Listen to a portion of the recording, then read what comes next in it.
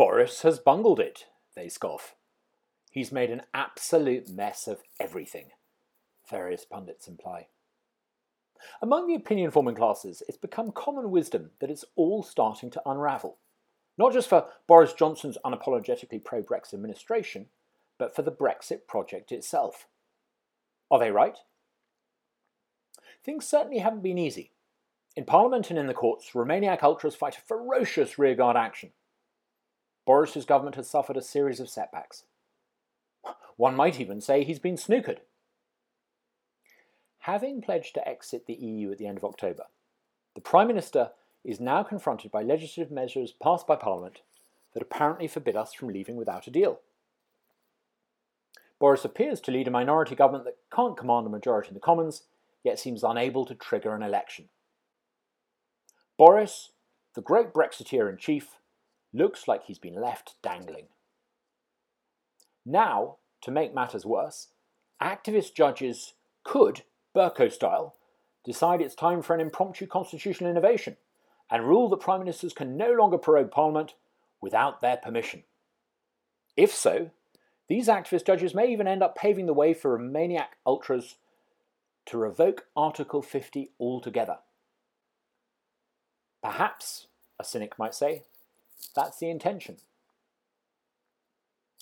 If it seems that everything's against Boris and the Brexiteers, it's worth remembering that things have been this way before. I remember many occasions when sitting in Vote Leave's offices in the run-up to the referendum, how gleefully the pundits on the other side of the river in Westminster reported our side's every apparent setback.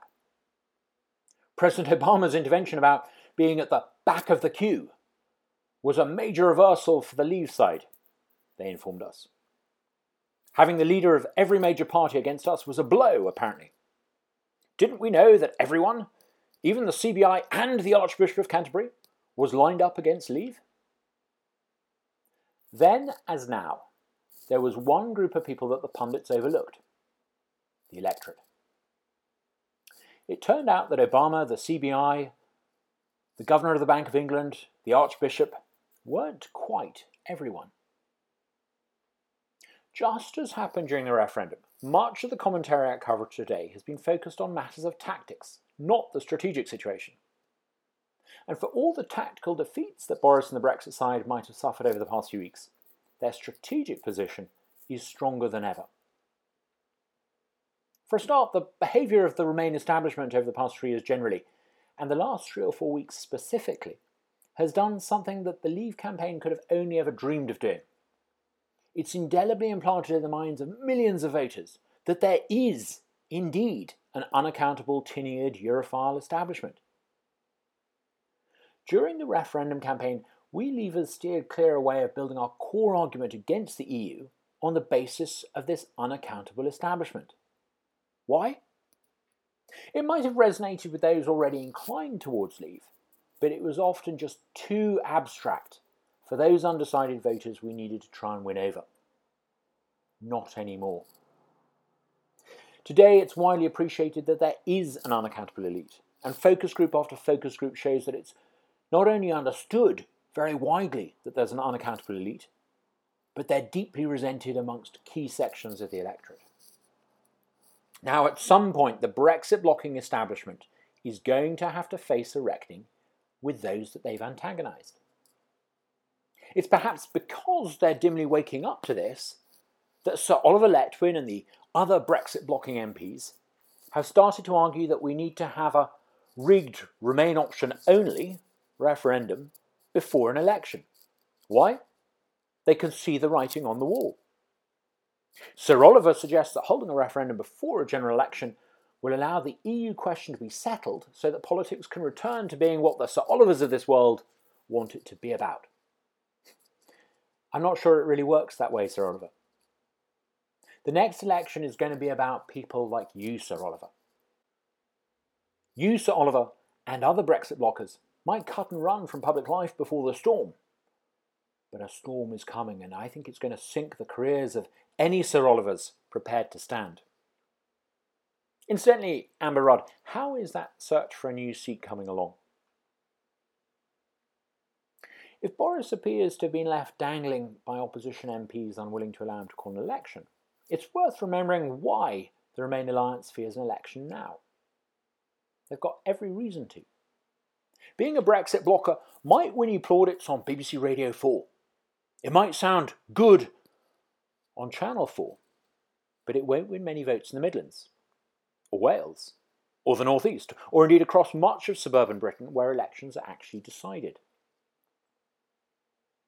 The second strategically important shift is the Conservative Party's ability to pick up support from this antagonised electorate. Now, for years, the Conservative Party has been divided on Europe. Those that ran the party tended to favour more integration, while the wider membership opposed it. I believe it's of extraordinary strategic importance that ambivalence has come to an end. The expulsion of 21 Conservative MPs that sided with Jeremy Corbyn in a key Commons vote honouring the referendum result means the Conservative Party is not just in favour of leaving. Any ambiguity about the need to leave, I think, is now incompatible with standing as a Conservative candidate at the next election. I suspect that the Remain side keep losing because they're muddling tactics and strategy. They listen to what broadcasters and the press lobby tell one another, rather than listening to a country that they simply don't understand. Now, if the Remain side were any better at campaigns, they might have spent some of the past 3 years trying to appreciate the strategic strengths of their opponents. They might have asked how the Leave side came to associate Euroscepticism with the argument in favour of more localism. They might have considered how growing anti-politics attitudes have underpinned the case for leave, and why the rise of the former ratchets up support for the latter. Instead, the Remainers reach for the intellectual equivalent of a comfort blanket. Leavers are older because they're outdated, they say. So the Remainers never stopped to ask why, if Euroscepticism was so essentially backward-looking, why is it that Britain's become more Eurosceptic over the years? Remain cheerleaders go on about what was written on the side of a red bus during the referendum campaign. But they never ponder if the idea of having more control might actually appeal to a population that's increasingly modern thanks to digital technology and increasingly open to the idea of having control over their lives. A world in which digital technology has made choice, selection and control a cultural norm. Only older people support Leave, they insist. As Leave voters die off, we'll become more pro-Remain, some even suggest. It never seems to have occurred to Remain strategists that another explanation for this age differential in attitudes towards the EU might in fact be that it's being pro-Remain that tends to diminish with the passage of time. Because the Remain side hasn't learnt, they've not adapted. So they're left fighting battles over parliamentary procedure and in the courts, when the question of Brexit is going to be settled in the court of public opinion. No wonder Boris now has a double-digit poll lead. Unless the Remainers intend to abolish future elections altogether, it's they, not Boris, that are snookered.